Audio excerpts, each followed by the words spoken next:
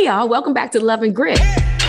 I'm Laia. I'm Justin. And I'm Rachel. This episode is all about inspiration leading to greatness. Our guests continue to lead this journey. Dr. Janice Johnson Diaz does it through her work with our girls and helping to find their joy every day of their lives. Ellen Yin does it through her stride and initiatives in the food industry. So let's get ready to inspire. But first, a round of Philly faves. It's the end of the year. Give us your favorite moment. I love recording the podcast with you guys and that we've been able to continue to do that. You can say, oh, that's so sweet or something, but never mind.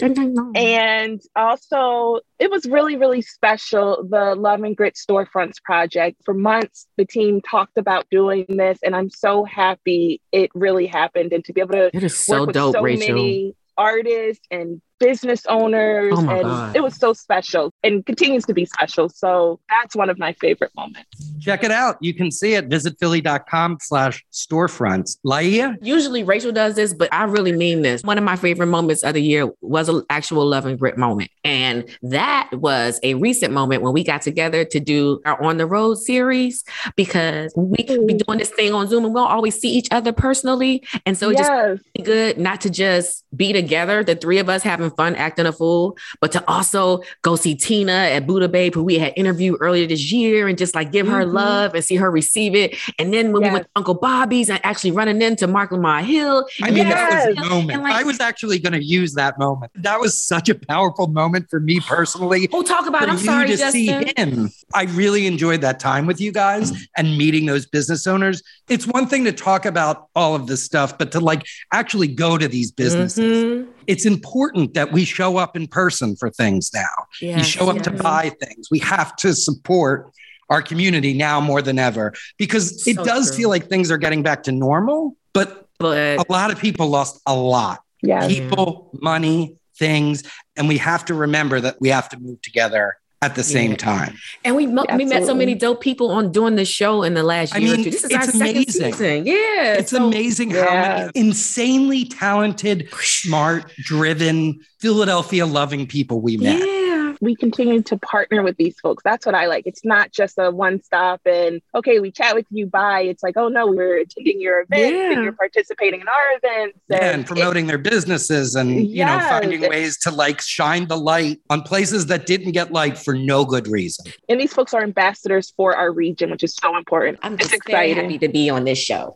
So my moment is going to honestly be interviewing Questlove with you guys. Wow. I forgot all about that. That was like such a special moment that he gave us so much time and talked so personally with us.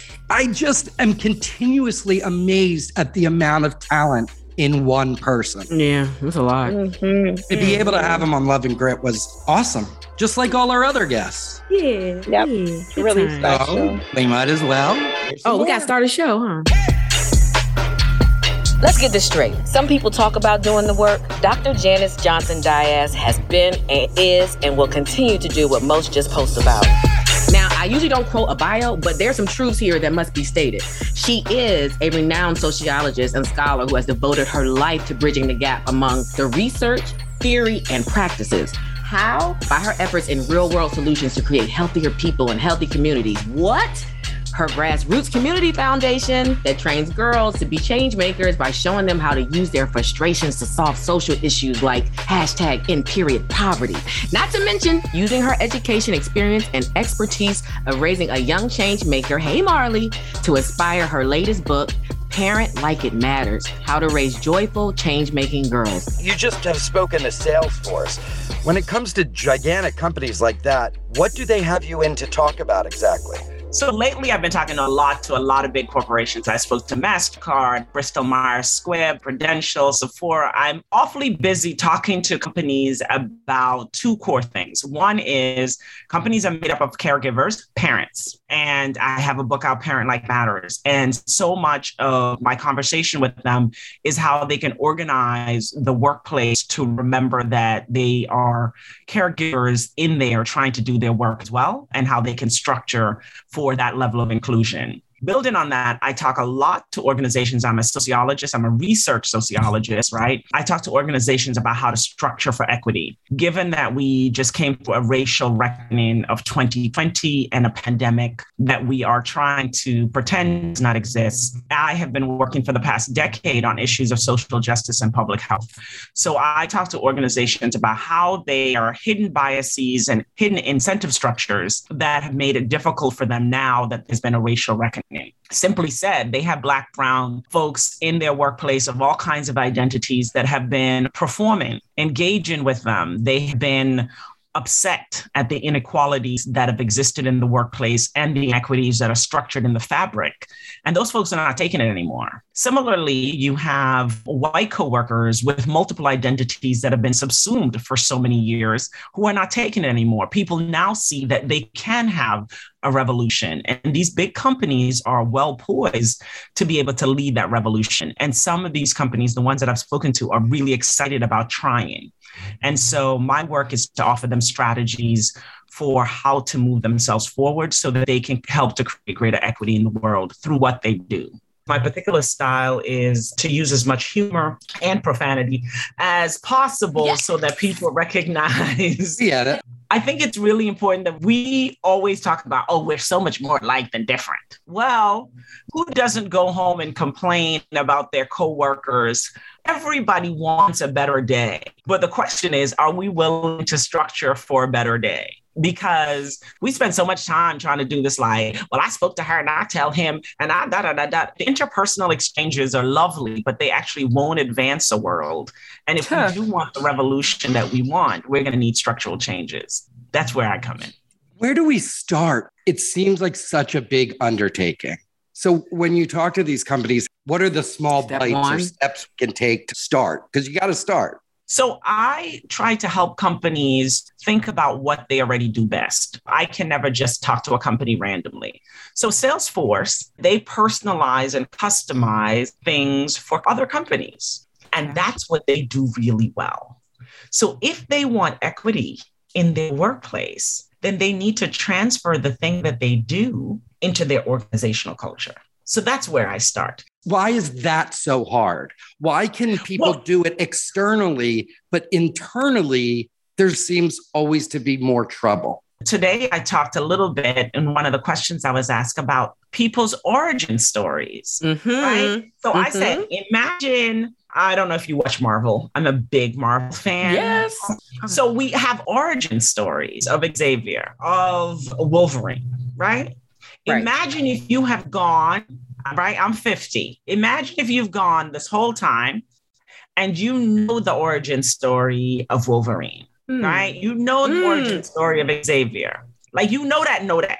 And then all of a sudden, in summer of 2020, somebody says to you, the origin story is wrong. Wolverine does not have adamantium. Xavier was not born with this power. You're going to feel some type of way. It destroys everything that you think you know. Yeah. That's what happened to a country that is 72% white in 2020.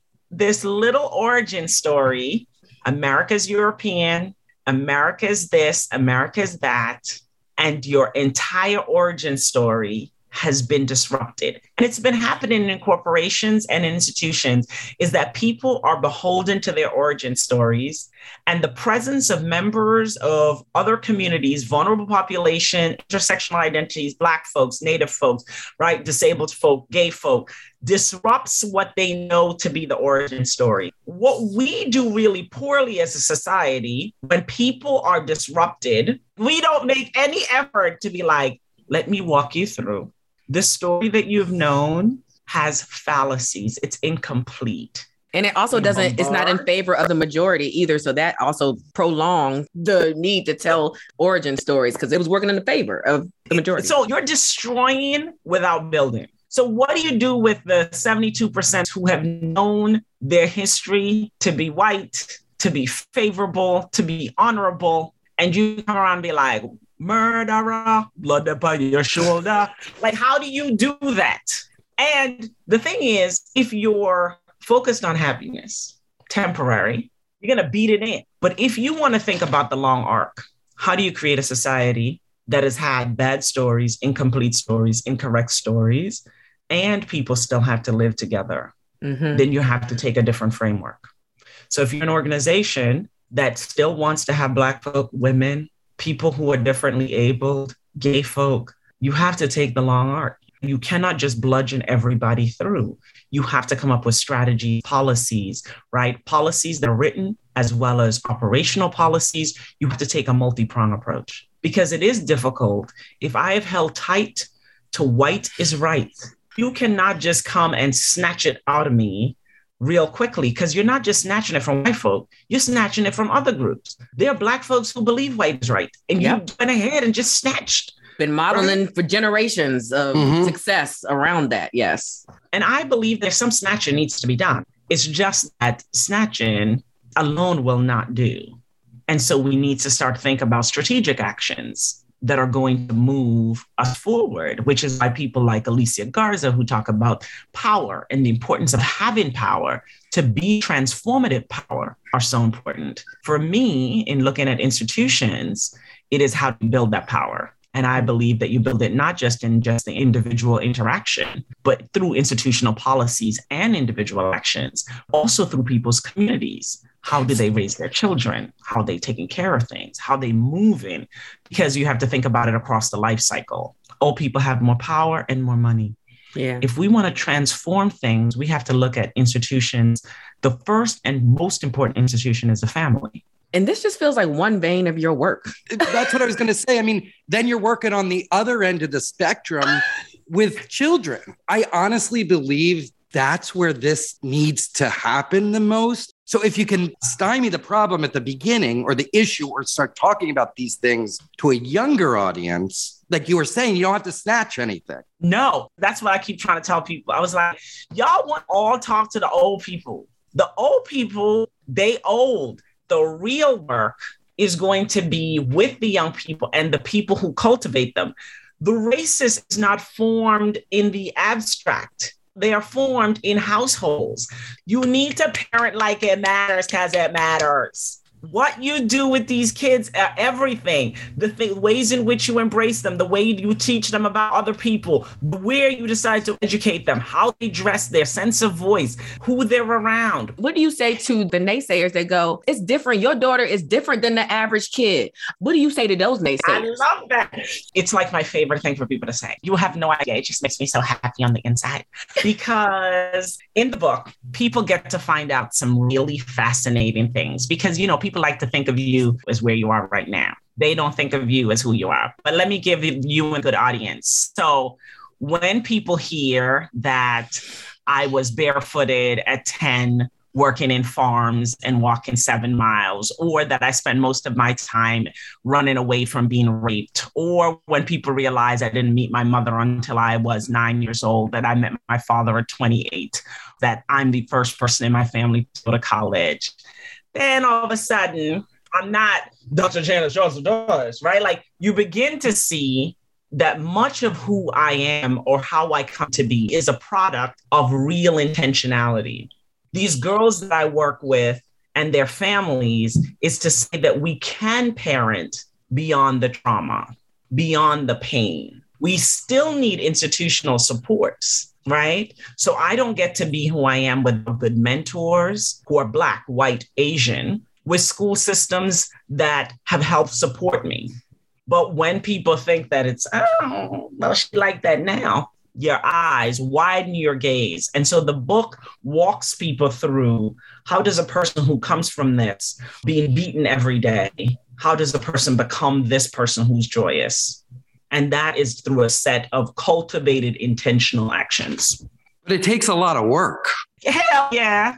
Everything that is worth having is work. The question is, does the work suck? So unlike people's jobs, the work of becoming your best self is going to have sucky moments. But it is the best work because the reward is the payoff. They should like, that's Dr. Janice Johnson Dias, right? Like so the work is intentional work, but you have to have an eye on that prize that the greatest gift you can have is the sense of being present and loving to yourself. If you want a better world, then it begins by creating a better you. And that way you can create a space to have better children. Oh, Justin, you got a lot on your mind right now. Justin stared at me. There's been so much talk about this since George Floyd's death. Do you see action? I do. I think a lot of positive things have come about, macro and micro things. And my concern is that because of the construction of media, we don't get the replenishing of the hopefulness, right? We don't. So we are seeing young people make decisions that the inequity that we, those of us who are older, have perpetuated, that they're intolerant of it, right? Not all of them. There's still deep bigotry, but we're seeing young people come together. We are seeing whites who are distinguishing themselves in different groups who are pro-liberty. And for the longest time, were bystanders really standing up in organizations and public spaces to guard the lives of Black and Brown and Indigenous people. We are seeing, albeit a snail's pace crawl, to an acknowledgement that climate change matters, which is really a racial issue. For most of us who know you, you are also a liaison to everything community involved. Can you just tell us like at least 3 organizations that people should know about right now outside of grassroots? Yes. Outside of Grassroots Community Foundation, you should follow Girls for Change. You should also follow Girls for Gender Equity. They work with bi and transgender and poor Black girls. And you should certainly follow, and this is a big name organization, the ACLU. In this moment, if you follow the ACLU and the work that they're doing, there'll be opportunities for you to think about legislative and political action, which is going to be vital for us to be able to move forward. Done. Thank you. Name of the book so everybody can read it? The name of the book, Parent Like It Matters, How to Raise Joyful Change-Making Girls. Yes, the book is applicable to boys. Ellen Yin is not your average restaurant owner. Sure, she's responsible for some of your favorite eating spots, which have all received high praise from the James Beard Foundation. Most foodies in Philly have tasted the goodness at Fork, High Street Philly, and A Kitchen and A Bar. However, Ellen doesn't limit her energy to restaurant operations. She has become a bridge between community and the food industry. She was a leading force behind the creation of the Sisterly Love Collective, and her pop-up food delivery, the Wonton Project, kept our bellies full while fighting to combat anti-Asian hate by contributing to the organizations that support the AAPI community. Where are we restaurant-wise community in Philadelphia as we end this year and look to hopefully start exiting the pandemic? What's your read on the situation? Well, it's been obviously a really difficult 2 years for many people, and I feel that guests are ready to come back. They're excited about celebrating. We had a great Thanksgiving. So I think that customers in general are ready to come back. It's hard to say because now we have Omicron, but we know so much more about how to mitigate some of these things that I'm hopeful that we will come out of this. But I think that operators are excited about being open again and reuniting with their guests. And we are still seeing many people who are saying that they're coming in to meet someone they haven't seen in 2 years. That means a lot to someone like myself. Fork is a destination restaurant. But that is so important, especially because there's been so many traditions that were missed. So people had to create new traditions, but we know that people want to reconnect. And so establishments like yours are so important to our industry and to Philadelphia. Well, it's important to me. That's my home. I live in Center City, Philadelphia, and I walk through Independence Mall to come to work. It's great to see when the line of the Liberty Bell is past 60 minutes. I'm very excited.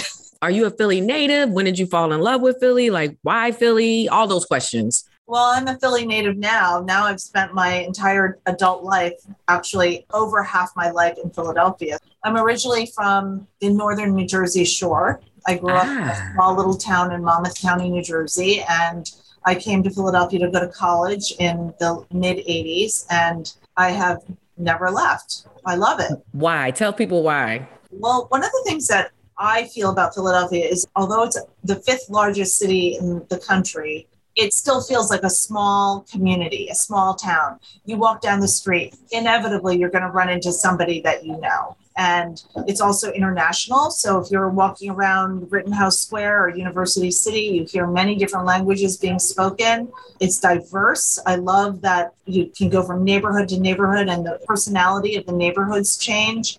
it's a world-class city that's super accessible. And I think that's what we all love about it. When did you know that Philadelphia food was different? Like, what was the first place that you fell in love with that you were like, the scene is different? I started out going to school at Penn, and they take you on a trip of all of Philadelphia, and they go to Chinatown and the Italian market. That was all great and everything, but I started working my first job in Philadelphia at a restaurant called La Terrasse, which is across from the law school on 34th and Sansom, where the White Dog Cafe is. And I just fell in love with this restaurant. It was a French Thai-inspired restaurant that served Portuguese wine. What? At nighttime, students would come in and it would become almost like a nightclub. I was a bartender there, and I loved it. And I loved the energy of that restaurant. And that restaurant spawned many other restaurants like the White Dog Cafe, like the Old Carolinas, the Frog Commissary. Many people. Oh, yeah. There. So it was like one of those restaurants that had an influence. And I just remember thinking not only about the food, but about the people and the culture that made it so cohesive and a great place to become part of Philadelphia.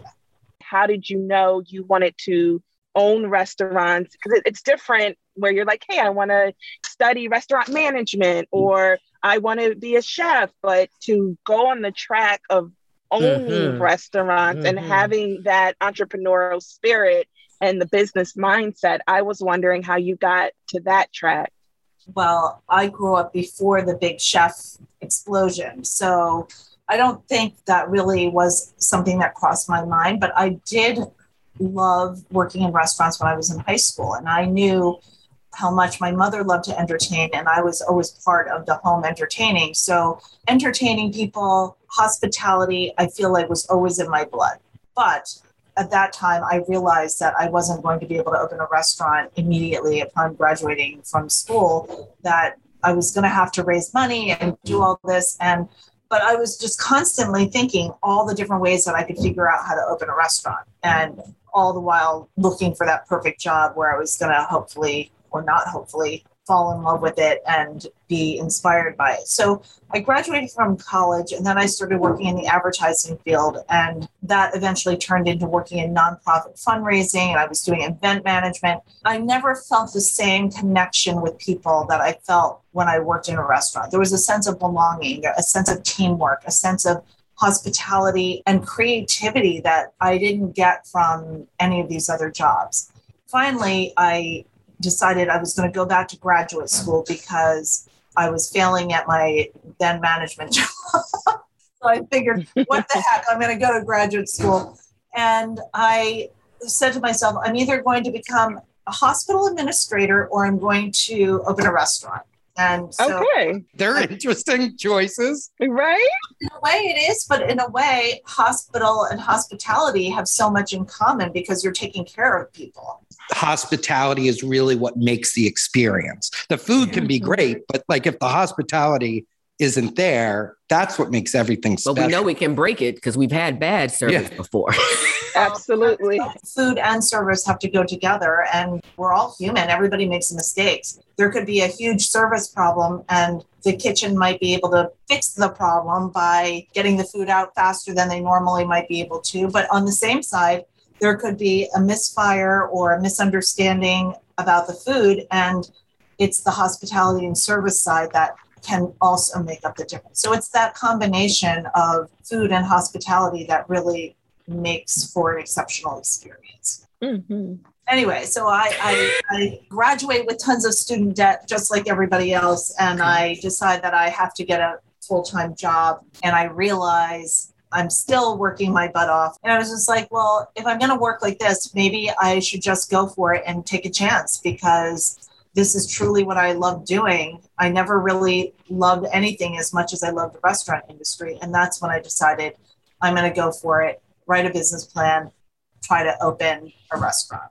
It really is amazing when you look at your career. You've had such an interesting arc in the middle of Philadelphia's really dining renaissance. There's been phases, and you've been a consistent throughout it and innovated, which is really amazing, to bring us things like High Street, where you can get great pizza and great soup. That's what's interesting about Philadelphia too, is not one thing always plays. You play to many different audiences. Don't laugh, but when we first opened Fork, the food was like $14 for an entree. And you have to always be changing because your customers are always changing. They're moving, they're growing, they're aging, they're having families, they're moving out to the suburbs, they're moving back into the city. The environment is constantly evolving. And so we do too. From the time that we opened, growing into the place next door that included the private dining room and prepared foods and takeout that eventually led to High Street, and then being able to work with the AKA folks who operate AKA Rittenhouse Square. That's been an amazing journey as well, because if you like wine or cocktails, they have an amazing beverage program and they're growing as well. And so we've had the opportunity to grow with them. We've seen so many industries, not just the hospitality, of course, have to take pivots as a result of the pandemic. But where do you think restaurants and the hospitality industry are going so that they can still remain competitive and innovative for their particular fields? Do you see a particular direction or things changing for the next 5-10 years? Well, there's a lot changing constantly, and there's so much about our industry that, first of all, it's so big and diverse. I mean, that includes everything from McDonald's to Fork, you know what I mean? I think it's very clear that people do want to come back and celebrate and be in a restaurant. So I'm not going to say that fine dining or sit-down restaurants are going away, because there is an audience of people who want that. People are still going to be graduating from college and still want to celebrate in that really nice restaurant. So there's still going to be a market for that. Maybe it won't be the biggest component, or maybe there'll be a lot less. Takeout is definitely going to be something that stays. Right now, the interest in authenticity of food, where it comes from, how it's being grown, to how it's being distributed, all those things really will come together and offer something that's different. And that's, I think, the fun part about Philadelphia. And what I loved about Philadelphia's food scene over the past 15 some years is that it's grown so much in terms of its depth. Not innovation. And innovation. Not only is it about American cuisine and what does that mean, but it could be about Asian cuisine. I mean, like, look at Chinese food. Chinese food used to be primarily Cantonese food. You saw more northern style cuisine. Now Szechuan cuisine. Now there's even more regions of China being represented in Chinatown, and a perfect example of pivoting. Now the kids of people who originally opened their restaurants in Chinatown are coming back and saying, hey, we want a different style. Oh, I bet. And we want to do it differently. So there are people coming up with so many different ideas and ways to present. It's hard to say any one thing. The past 2 years has enabled more restaurateurs to be talking to each other than ever before. And that came from the fact that we all hit rock bottom at the same time, and no one knew what the answer was. And so everybody was looking to everybody else for ideas and solutions. And from that grew more conversation. And that's what's enabling innovation to happen, I think, at different levels and different types of concepts. The Sisterly Love Food Fair came out of that, right? Sisterly Love Food Fair and the Sisterly Love Collective came out of that. It started with a woman friend of mine from Chicago who's a restaurateur, Rohini Day, who owns Vermilion, starting and saying, hey, women should get together and have a platform to have a common voice and be able to get support from each other and share information. And we started that in Philadelphia in, I believe, July 2020. And it started with talking about things like, what are we doing with the outdoor restrictions? What are the indoor restrictions? Where do I get propane? What do I do about the labor shortage? Who knows a handyman who can come fix my whatever? And that grew into last fall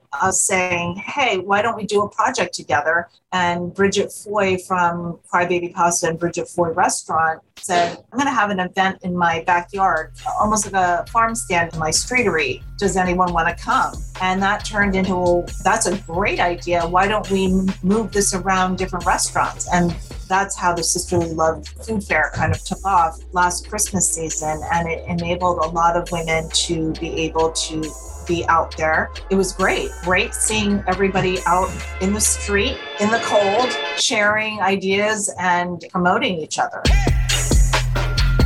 Well, that's going to do it for the year, for season 2 of Love and Grit. Rachel and Laia, we did it. We did it. Wait, I got to ask y'all a question. I got a hard question before we leave this year. Oh, goodness. Rachel and Justin, who is at the top of your wish list for a Love and Grit season 3? Ooh. Oh, I want Black Thought. Black Thought. I choose Black Thought. Black Thought. We're going to get you Black Thought. Okay. Will Smith. Thanks, Justin. I am reading his book. It's a heavy lift, but I think that can happen. Okay. Laia. How about you? Yo, to be honest, at this point in this moment, as you asked me, I want Quinta Brunson, the creator of Abbott Elementary from Philly, your new favorite TV show, and the star of the show. If you asked Ryan, he would say her as well, because they recently took a cute photo together. So yes. All right, we're going to make it happen then. I don't know about that Will Smith, but you're going to work on Jazzy Jeff. That's a good one, too. Listen, I'm just happy that you guys show up. Yes. Happy that you let us show up. Yes. I control the zoo. All right, guys, have a great year. Great holidays. Thanks for listening. Yeah, and we out. All right, love you guys. Bye. Love you.